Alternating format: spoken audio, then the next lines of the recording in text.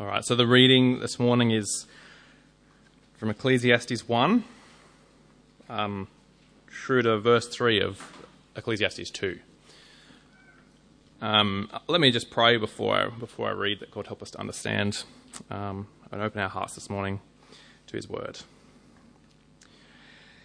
Our Heavenly Father, we thank you again for this day that you have provided, where we meet and hear your word.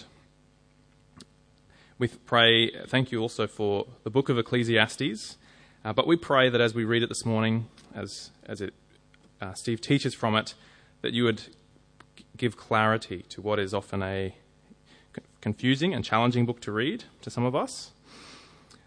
We please help you that you would illuminate your message in this book, so that it becomes something that is helpful for us in understanding the nature of wisdom and living as your people on this earth. In Jesus' name, amen. Okay, Ecclesiastes chapter 1. The words of the teacher, son of David, king in Jerusalem. Meaningless, meaningless, says the teacher. Utterly meaningless. Everything is meaningless. What do people gain from all their labours at which they toil under the sun? Generations come and generations go, but the earth remains forever. The sun rises and the sun sets and hurries back to where it rises. The wind blows to the south and turns to the north. Round and round it goes, ever returning on its course. All streams flow into the sea, yet the sea is never full. To the place the streams come from, there they return again. All things are wearisome, more than one can say. The eye has never had enough of seeing, nor the ear its fill of hearing. What has been will be again. What has been done will be done again. There is nothing new under the sun. Is there anything of which one can say, look, this is something new? It was here already, long ago. It was here before our time. No one remembers the former generations, and even those yet to come will not be remembered by those who follow them. I, the teacher, was king over Israel in Jerusalem. I applied my mind to study and to explore by wisdom all that is done under the heavens. What a heavy burden God has laid upon mankind. I have seen all the things that are done under the sun. All of them are meaningless, are chasing after the wind. What is crooked cannot be straightened. What is lacking cannot be counted. I said to myself, look, I have increased in wisdom more than anyone who has ruled over Jerusalem before me. I have experienced much of wisdom and knowledge. Then I applied myself to the understanding of wisdom and also of madness and folly, but I learned that this too is chasing after the wind. For with much wisdom comes much sorrow. The more knowledge, the more grief. I said to myself, come now, I will test you with pleasure to find out what is good. But that also proved to be meaningless. Laughter, I said, is madness. And what does pleasure accomplish? I tried cheering myself with wine and embracing folly, my mind still guiding me with wisdom. I wanted to see what was good for people to do under the heavens during the few days of their lives.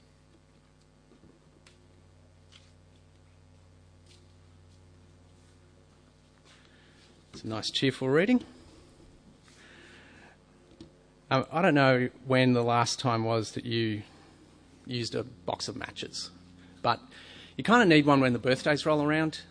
You've got to light the birthday candles, one of the few times you use them. But if you've ever had a real close look at this, I mean, this is the Redhead, that's a good Australian brand, isn't it? It says since 1946. You turn it over and you discover actually it's made in Sweden. There you go. But then you look at the structure of this box and, with an engineering type mind, you think, isn't it amazing how it's made?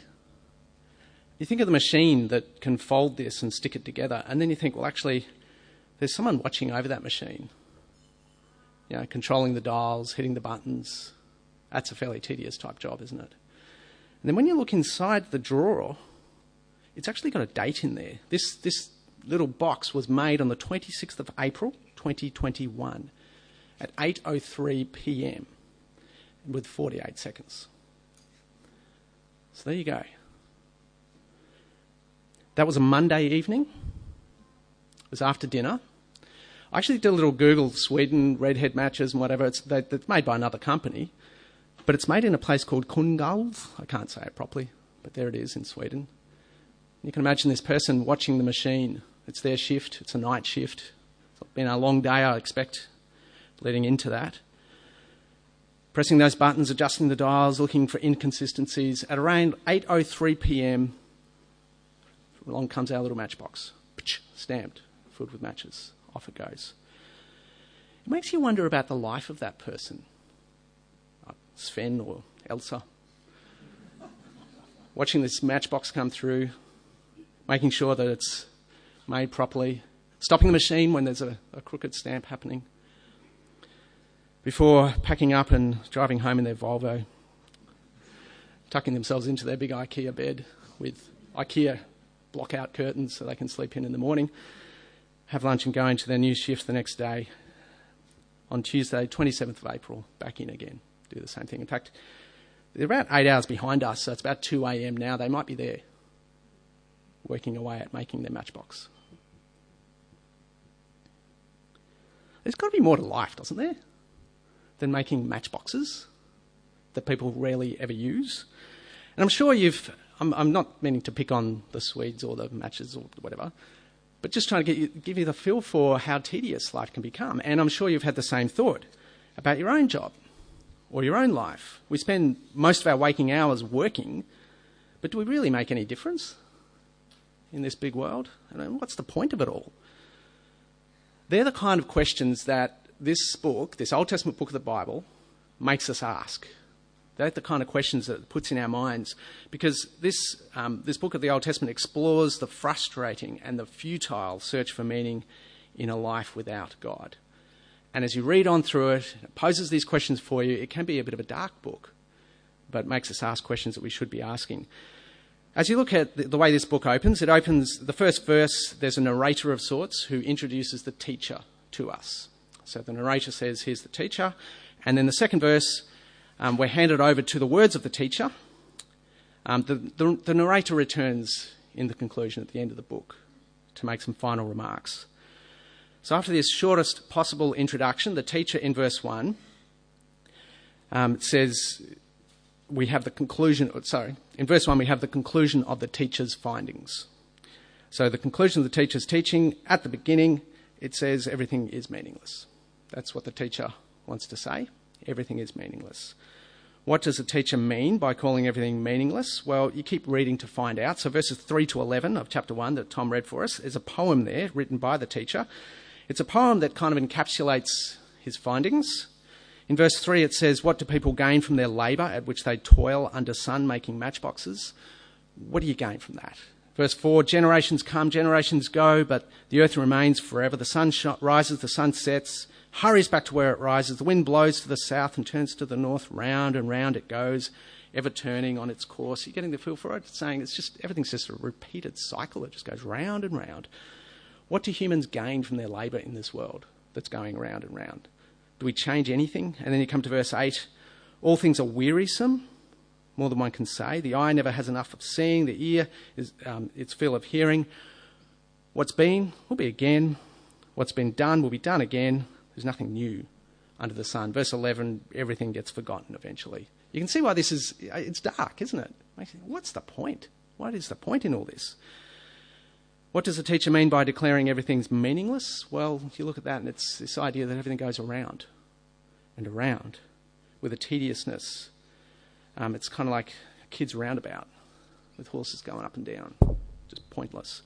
Life goes round and round. Ultimately, there's no progress towards any goal. There's no achievement, no profit. Verse 3, it's grim, it's pessimistic. But the longer the teacher goes on, making their point, The more you read into Ecclesiastes, eventually you go, all right, I hear you. I can see it. I agree. You're right. Even the optimists among us, not me, you, even the optimists among us will get to the point where you go, all right, it's real. There's this frustrating truth that you can't deny. So the conclusion at the beginning is everything is meaningless. The NIV uses the word meaningless. If you've got, the King James, the perfect version, or I don't actually think that, but anyway, the NASB or the ESV, you might have a word like vanity in there instead of meaningless. The idea of futility. And then the repetition of the word, so in verse 2 it says meaningless, it's just for emphasis. It's just there underlining it. The Hebrew word behind this is the word hevel. It's a word for vapour or breath. That's it, vapour. Something that's passing, it's insubstantial. It's actually, the word behind it, the Hebrew word, is also the same word that is the name of Eve's second son in Genesis, Abel. That's our anglicised way of saying it. Abel's born and then he's cut off, he passes away quickly. It's like the living example of death being a certainty. A puff of air is your life. So the NIV translates meaningless. They're trying to encapsulate all that in one word. I think the thing that makes Ecclesiastes hard for us to hear is, as the teacher says, all this is meaningless, we think, well, no, we place so much value in all these things. We find our significance in our job making matchboxes. We find our meaning and our purpose in all this stuff which has just been declared to be a puff of air. So Ecclesiastes, it challenges our values and our significance. That's more or less chapter 1. Then you come to chapter 2. So the conclusion at the beginning was everything is meaningless. In chapter 2, the teacher kind of substantiates his claims by saying, I've run some tests. I've done some good engineering experiments here. I've analysed the data. And his conclusion after these various tests, well, everything is hevel. Everything is meaningless. Have a look at 2 verse 1. I said to myself, come now, I will test with pleasure to find out what is good. But that also proved to be meaningless. And then he goes on, he says he's tested pleasure, but then in verse 2 he's tested laughter. Verse 3 he's tested wine and folly.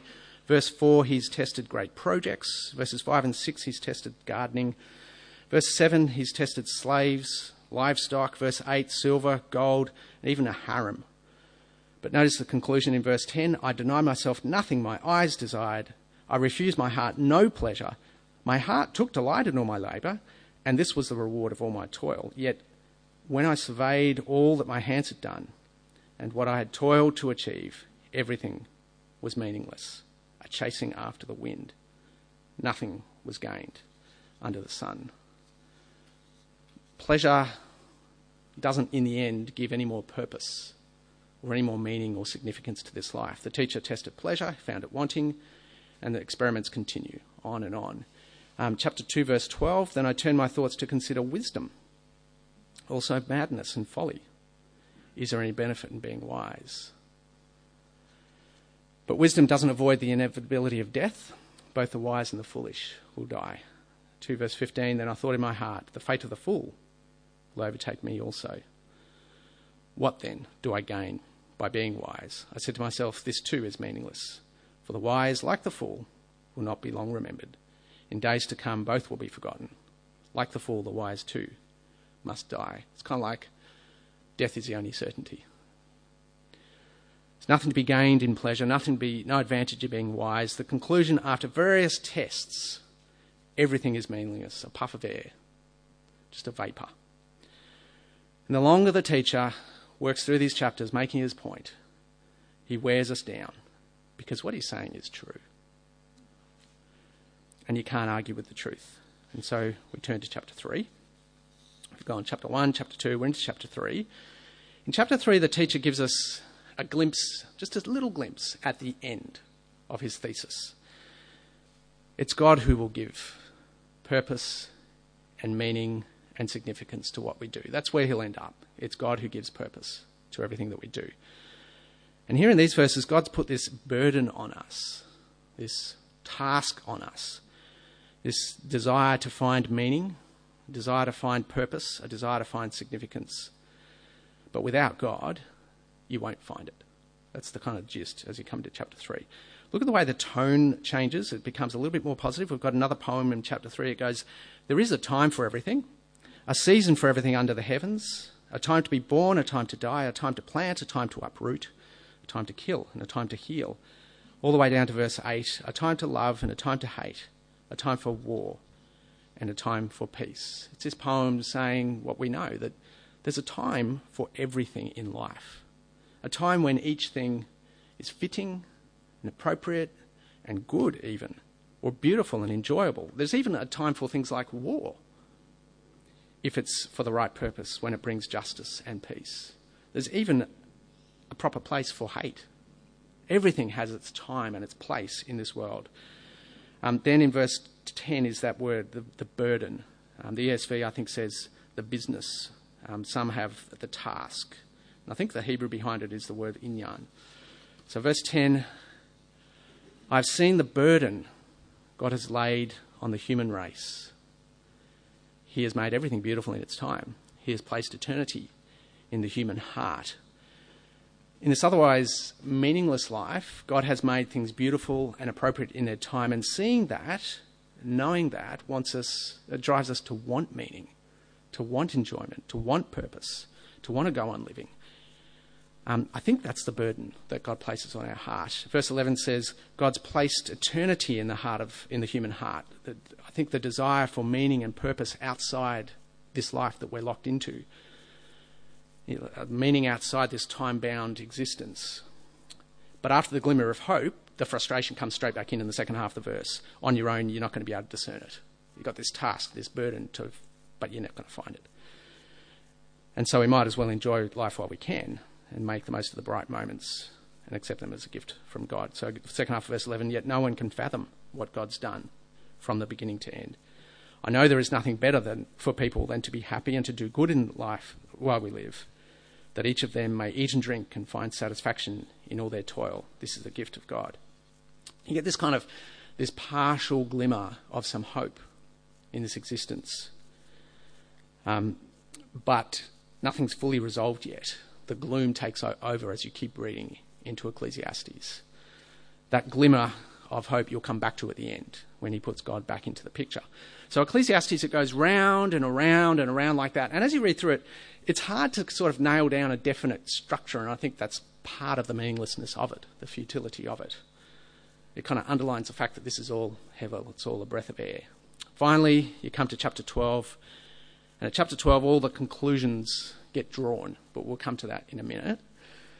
Have another look back at what we've seen. So chapter 1, chapter 2 mainly, have a look back, and there's another repeated phrase. Can you see it? It just keeps popping up. It's there back in 1 verse 3.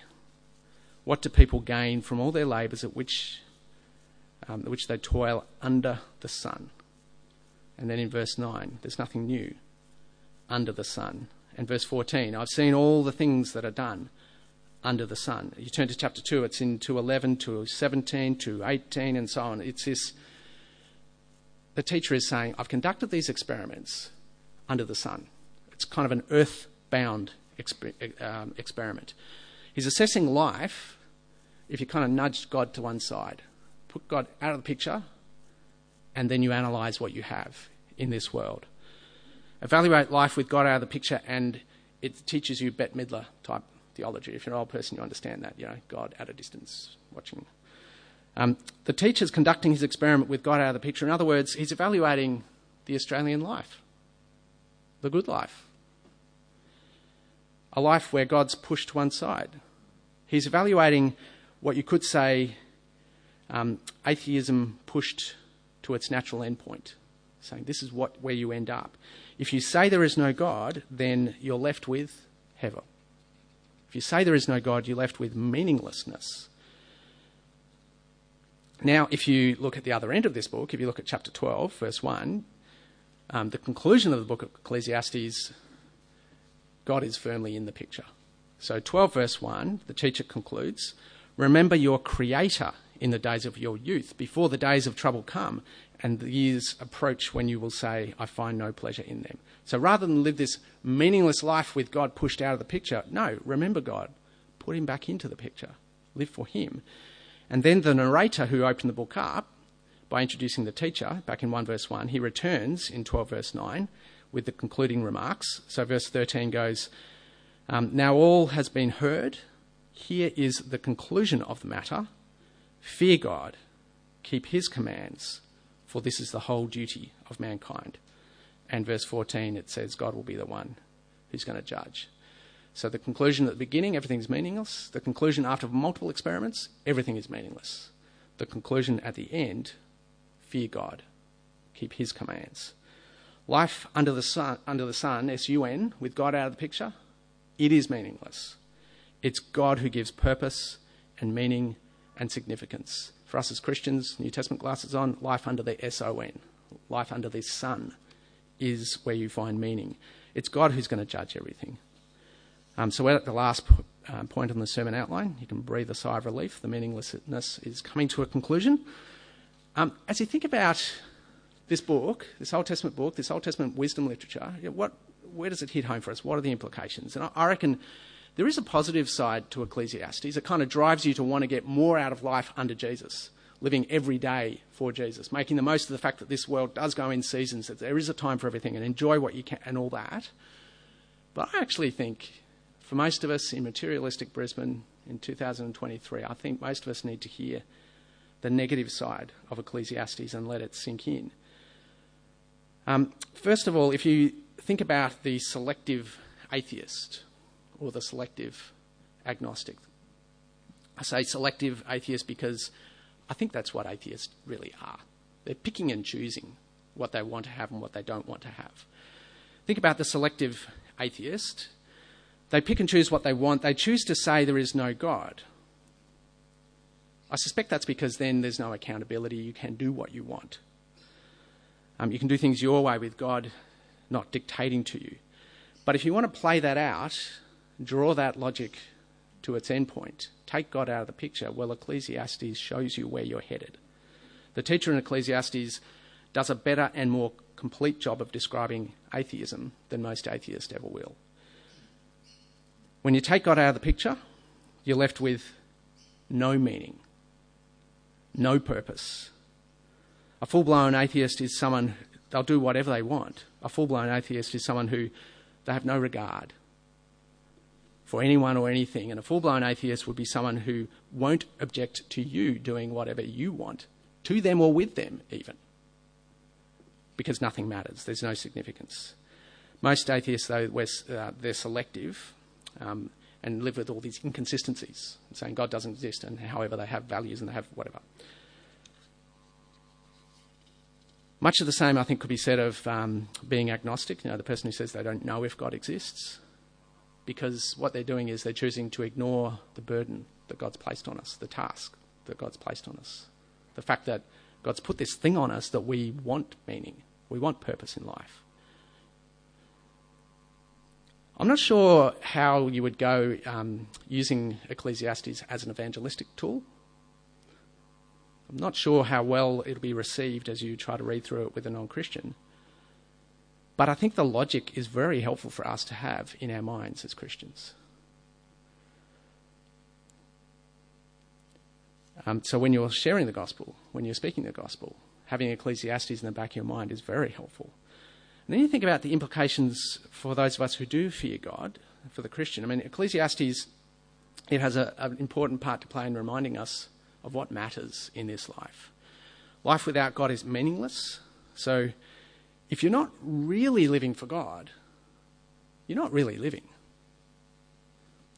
Ecclesiastes calls on us to remember God, to fear God, to obey God, to respect God as our creator and our judge. And as you do that, life has meaning. Our life has purpose. As we realise this life is fleeting and there is eternity to look forward to, putting God back in the picture makes it all make sense. What we're really made for is a relationship with God. And then when you read Ecclesiastes from a New Testament perspective and put Jesus back in the equation, we know that fearing God and living for him starts by trusting in Jesus and his death in our place and living with him as our Lord and our Saviour. So life under the sun with God out of the picture is futile and meaningless and pointless. what we're really made for is life with God in the picture. We're made for a relationship with God, for life under the S-O-N, that Son. Remember the poem back in chapter 1? Everything goes round and round. There is no goal. When you put God back in the picture, well, there is a goal. The goal is, at the end, God will judge everything we've done in this world. So this book of Ecclesiastes, yeah, I think it is confronting. It's confronting even for us as Christians who believe in God, because it challenges what we value. It challenges all the stuff we pour our time and our effort into. It makes us reevaluate our job or our career or our happiness in our family or our success in this life, and to remember that it's fleeting. It's just a puff of air. I think we can make ourselves deaf to that and get so busy with being busy in this world. We don't think of the bigger picture enough. But the book of Ecclesiastes forces it back into focus. And you see this not just in the Old Testament. I picked one verse, or a couple of verses from one part of the New Testament, because this just gives you a New Testament writer giving you the same perspective on this. This is from chapter 7 of 1 Corinthians. It's the Apostle Paul, right into the context where it's a discussion about marriage. But listen to what he says. Chapter 7, verse 29. What I mean, brothers, is that time is short. From now on, those who have wives should live as if they have none. Those who mourn as if they did not. Those who buy something as if it was not theirs to keep. Those who use things of this world as if not engrossed in them. For this world in its present form is passing away. And on Paul goes. This world is passing. The teacher in Ecclesiastes says it's vanity. It's meaningless. It's a chasing after the wind. We've got to get that clear in our head. We all have to, me included. Why do we find ourselves, placing value on things which, in an eternal perspective, mean nothing? Ecclesiastes says the only certainty is death. The way Jesus puts it in the Gospels is, rather than storing up treasures on earth, store up your treasures in heaven. It's a more positive way to say it. Rather than valuing your career, your job, your uni course, your school results, we should be valuing our relationship with God, our relationship with Jesus. And putting Jesus first should mean then we'll make the most of this short life under the sun and enjoy the seasons the way God's made it purposefully. Enjoy a time for each thing in this life. How about I pray? And you can keep talking about these things over this morning too. Let's pray. Heavenly Father, we thank you for your word. Thank you for the timeless truth that's in your word. Lord, please help us to find our meaning in you and in your Son, and not in anything else in this life. Please change us, change our hearts and our minds, so that the remainder of our lives would be lived fearing you and growing in maturity as your children. We pray in Jesus' name. Amen.